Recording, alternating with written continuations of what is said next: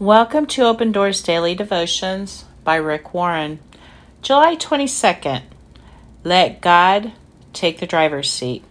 Anyone who intends to come with me has to let me lead.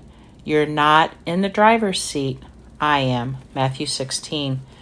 You need to put Jesus in the driver's seat of your life and let him lead your every decision. Here's what many of us do. We let him into the driver's seat only to become the backseat driver. We're constantly giving Jesus advice. No, turn this way. Stop. Wait, faster. I want to go that way. We treat Jesus as if he is our own private chauffeur who follows our instructions. We get stuck on calling all the shots.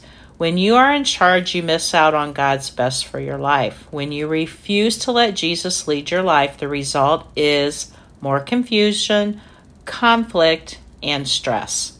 Putting Jesus in the driver's seat isn't a matter of understanding.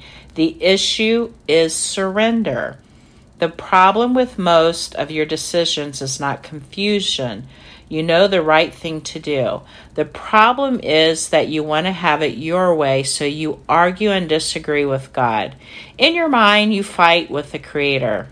I know you're telling me to do this, but I want to do something else. Surrender is easy to understand, but difficult to do. When you put your faith in Jesus, he expects you to let him lead.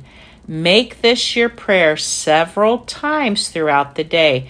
Not my will, Jesus, but your will.